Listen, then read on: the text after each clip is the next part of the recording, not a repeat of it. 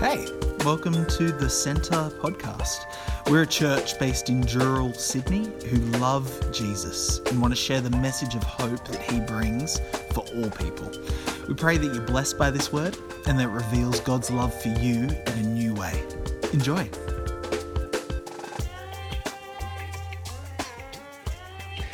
James writes, "Believers in humble circumstances ought to take pride in their high position. But the rich should take pride in their humiliation, since they will pass away like a wild flower. For the sun rises with scorching heat and withers the plant. Its blossom falls and its beauty is destroyed. In the same way, the rich will fade away even while they go about their business. Blessed is the one who perseveres under trial, because having stood the test, that person will receive the crown of life that the Lord has promised to those who love him.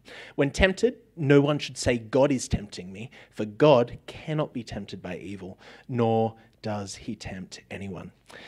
So there's a lot to unpack. There's actually kind of two big themes that I think James is talking about here, which is wealth and temptation, which thankfully isn't really, a relevant theme to us today, so we can just close our Bibles and go home. Wealth and temptation is not at all something that we struggle with. I think that this is a super relevant passage for us.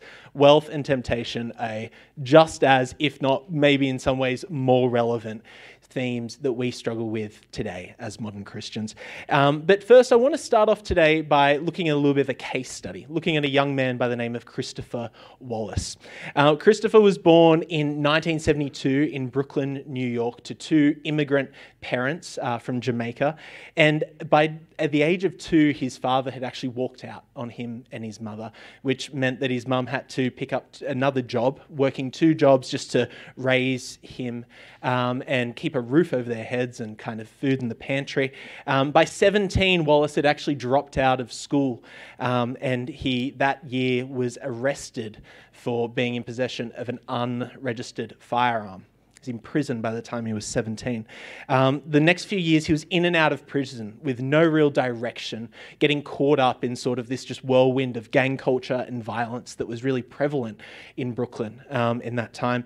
And things kind of suddenly changed for him when in 1993, he was signed to a record label called Bad Boy Records, where he took on the moniker The Notorious B.I.G. Now, I probably don't need to tell you guys, rap scene of the 90s was kind of mainly driven by a bunch of young African Americans who had been really, I suppose, disenfranchised. They'd grown up in poverty and gang violence, a lot of them, and they really saw rap as their only opportunity to escape this poverty, this violence, this downward spiral that they felt caught in. And this is why a lot of the time when you kind of see some film clips, these music videos of that time, they're just these flagrant, opulent displays of wealth and power and status. It's kind of a stark contrast of all of this sort of wealth just shown, and in contrast to their lyrics, which are quite often about the poverty and the disenfranchisement that they experienced as kids. This sort of extreme wealth and abject poverty just side by side in a 3-minute video clip. And it is this sort of rags to riches American dream story that we are told, right? That wealth and power is going to fix all of our problems. At 21, he released his first album and was declared the Rapper of the Year by Billboard Music Awards. And his life, Biggie's life, changed drastically. But sadly, this success he was only going to experience for 2 years, because at the age of 24, he was actually shot dead while in his own car in LA promoting his second album. And the assailant was never caught, still to this day. But the reason I kind of wanted to talk about Biggie this morning is I think that there was something that really struck me, which was his most kind of famous and popular song, even to this day, was actually released posthumously after his death. And it's a song that some of you may have heard before, or at least heard the title of. It's Mo Money, Mo Problems, which I am painfully aware I'm not pulling off, but more money, more problems is essentially what the song was. And the chorus goes like this: I don't know what they want from me. It's like the more money we come across, the more problems we see. Kind of like this haunting cry from beyond the grave that despite all this wealth and power and affluence, this dream career that he had managed to attain for himself at the age of 24, he was hopelessly sad. He knew that money wasn't going to make him happy, that it was all going to fade away. And that's kind of what James is writing to us about this morning in slightly different language, but it's this idea, right, that wealth and power fade away. In James 10 and 11, verses 10 and 11, he writes, "But the rich should take pride in their humiliation, since they will pass away like a wildflower. For the sun rises with scorching heat and withers the plant. Its blossom falls and its beauty is destroyed. In the same way, the rich will fade away even while they go about their business. The rich will fade away." Ecclesiastes 5:10 reads, "Whoever loves money never has enough. Whoever loves wealth is never satisfied with their income. This too is meaningless." Last week, a lot of us will probably already know Bill and Melinda Gates, one of the richest couples in the world, announced that they're getting divorced. After 26 years of marriage, 3 kids, they have decided to tragically call it quits, and they're splitting up an empire of $130 billion. Just in the last couple of years, some of the most richest and powerful men in the world, Jeff Bezos, Bill Gates, Elon Musk, all tragically getting divorced. If money really makes you happy, you would think that these guys would be the happiest people in the world, but obviously there is something deep inside them that still isn't being filled. But it's easy to look at these kind of rich billionaires and just like kind of judge them in their ivory tower, isn't it? You know, kind of go like overlook all of our own moral deficiencies. But did you know, this blew my mind, that just by the sheer fact of living in Sydney, Australia, all of us are in the top 10% richest people in the world? Now, that's actually a really generous assessment. Most of us are probably actually in like top 5, maybe even top 2. And I was actually shocked to find out how kind of easy it is to be in the top 1% richest people in the world. I think we just need to sit and appreciate for a second how well off we are as Australians, how rich we are, how greatly we've been blessed. So I kind of think when James is writing in this passage about the rich, he's not just speaking about the Jeff Bezos of this world. He's probably also speaking about us. We are very, very rich. If you want to kind of check out when you get home, you can just Google "how rich am I?" and the first website will pop up. It's a free website you can put in. You might be surprised to find out. So James 1, 9-10, he writes, "Believers in humble circumstances ought to take pride in their high position, but the rich should take pride in their humiliation." So us, as the rich, as the powerful, as the influential, we're supposed to take pride in our humiliation. What does this actually mean? It means despite any wealth or influence or power that we have through blessing or hard work, it means nothing in the light of the glory of God. It means nothing. And in the light of Jesus and his eternal salvation that he brings and the gift of the Holy Spirit, we are humbled in our humility as children of God, because pride in our faith overrides any pride that we're going to have in any material value. Anything that this world tells us will make us happy. And then likewise, those in humble circumstances should take pride in their high position in Christ. Because despite any wealth or power or prestige that they could dream of having, they should take pride that their greatest treasure is the kingdom of heaven. So this is what James is kind of saying in this passage. But James also doesn't just speak about wealth, as I mentioned. He speaks about temptation, which I want to look at. And I think wealth can be part of that. I think we live in a culture where sometimes we can be faced with this idea of God versus gold. So I think that wealth is a part of it. But I want to look at temptation because I think James is going to change maybe some people's theology here this morning. James 1, 13-14 writes, "When tempted, no one should say, 'God is tempting me.' For God cannot be tempted by evil, nor does he tempt anyone. For each person is tempted when they are dragged away by their own sin, by their own evil desire and enticed." God doesn't tempt you. I don't know about you, but that's pretty clear that God doesn't tempt us. And yet I've kind of been given the impression before that maybe God can tempt us, maybe God does tempt us. God doesn't tempt you.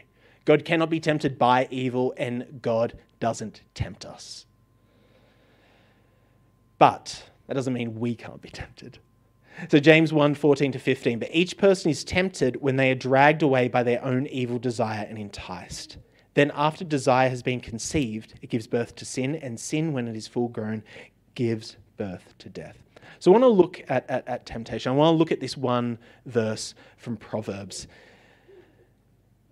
It says, idle hands are the devil's workshop, and idle lips are his mouthpiece. I want to look at this today because I think when we talk about temptation, we've all got some common sense. I think it's pretty obvious that if we do things that we're not supposed to, we're going to set ourselves up for spiritual attack. If we put ourselves in positions and places, hang around with people that we're not supposed to, if we do things that we're not supposed to, we're going to set ourselves up for spiritual attack. But what Proverbs is saying is not only that, but also when you're not doing things that you're supposed to.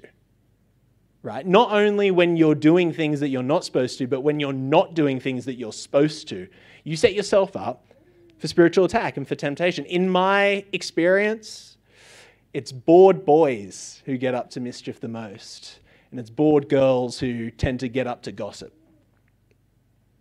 Idle hands and idle lips. It's really interesting. C.S. Lewis in the Screwtape Letters, when the demon Screwtape writes to his nephew Wormwood, he writes, it's funny how mortals always picture us as putting things into their minds, as tempting people by putting things into their minds. In reality, our best work is done by keeping things out. Idle hands and idle lips. And maybe it's because we're not doing what God has designed us to do. Maybe because we're not doing what God's calling us to do. Idle hands and idle lips. It's so important then to be developing and investing in rhythms. Deuteronomy 11 reads, fix these words of mine in your hearts and minds. Tie them as symbols on your hands and bind them on your foreheads. Teach them to your children. Talk about them when you sit at home and when you walk along the road, when you lie down and when you get up. Commit verses to memory. I'm just going to tell you, probably one of the best things my youth leaders did when I was a young teenager was make me commit Job 31:1 to memory. For I've made a covenant with my eyes not to stare lustfully at a young woman. You better believe that verse was helpful growing up, right? And these verses that we commit to memory are swords of the power of the Spirit, right? And this is what we need to be doing. I mean, I know we're kind of going, oh, geez, this kind of seems like hard work. I mean, I didn't know it was going to be homework after today, but listen. Here's an idea. What if we just said, how about I commit one verse to memory each month? Like, be really intentional about picking a verse which is relevant to your life, which is relevant to what you are struggling with, what is going on for you personally in your spiritual work, and you commit it to your heart, commit it to your mind. Moses continues, write these words on the door frames of your houses and on your gates. So maybe stick it on your fridge. Maybe stick it on your bathroom mirror when you're brushing your teeth. Maybe pop it as a screensaver on your iPhone. The worst that can happen is that this time next year, you'll have 12 verses committed to your heart and memory that you'll be able to use in a moment of temptation. Because this is what we have to be doing, right? This is the model that Jesus sets out for us. When he was in the desert for 40 days, what was he doing when faced with temptation by Satan? He was quoting Deuteronomy back to him, okay? And he wasn't just having lucky guesses, okay? He'd committed these verses to mind. Because when we persevere, James writes in 1:12, blessed is the one who perseveres under trial. Because having stood the test, that person will receive the crown of life that the Lord has promised to those who love him. The crown of life, it really struck me. Because I couldn't help but think of that first image that we looked at of Biggie. It's actually the most iconic image of him that's going to come up in a second. It's the picture of him wearing that crown. It's taken in a really iconic shoot. If you're kind of a big rap fan, you know that image. It's called the Coney shoot, the King of New York shoot. Now that image has been plastered on posters and shirts and appropriated and parodied, and it's spray painted on walls all around the world. In fact, there's a big mural of that image in Brooklyn where he was born, where literally, well, pre-COVID, tourists would go every year, right, to take a photo. Now, last September, that actual crown that he wore in that picture sold at auction for $600,000. Now, you might think that that's insane, but I'll one-up you. When it was originally bought in 1997, it was from a costume store for $6. The crown's plastic, right? And that's the crowns of this world that we're promised, right? We're told that they're valuable, that they have this worth, these values, that they're going to make us happy and fulfilled. But really, it's just shiny plastic with some buttons stuck to it, right? But we're promised something so much greater. James promises us a crown of life that the Lord has promised to those who love him. You know, the promises of this world are fleeting, but we're called to set our minds on something so much higher. I might just call Thomas back up. I'm just going to finish off. James writes, "Don't be deceived. Every good and perfect gift is from above, coming down from the Father of heavenly lights, who does not change like shifting shadows. He chose to give us birth through the word of truth, that we might be a kind of first fruits for all creation." I love that image of us being a first fruits of all creation. Because you know what that makes us when we're the first fruits of all creation? We're a tithe that comes back to God. God created the whole world, and now we're coming back to him as the first fruits, as the tithe. Do you know what that makes us? That makes us the 10%. But that makes us rich in the heavenly realm, not in the earthly realm, which we probably are as well. But none of that matters. What matters is our heavenly inheritance. That's what James is promising us here this morning.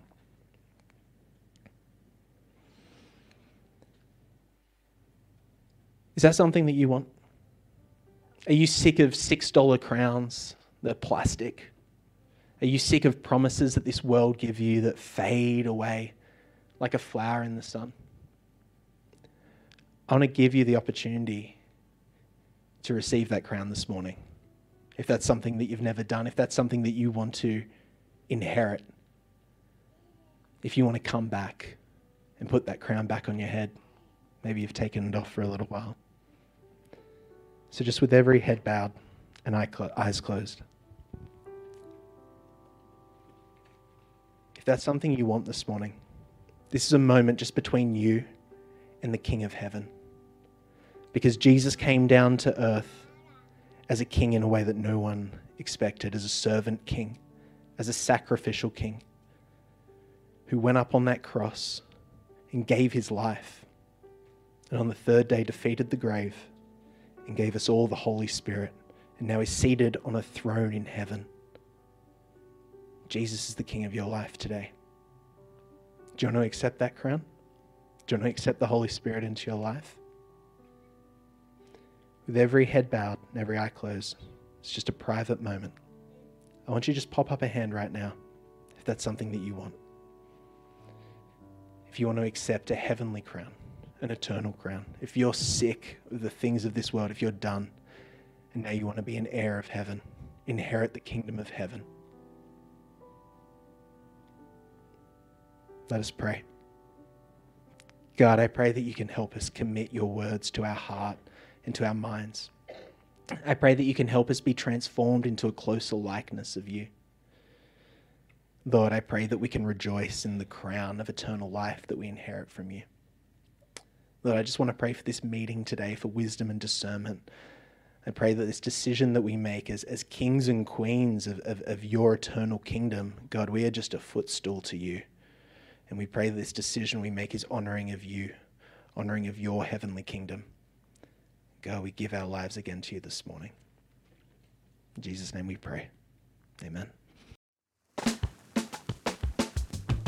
Thanks so much for joining us. Don't forget to rate and subscribe to help others discover this channel. Check out the description if you want to find out more or get in touch with us at the Centre Dural. But in the meantime, praying for God's hand over you as you continue to step into everything Jesus has in store for your life. Be blessed.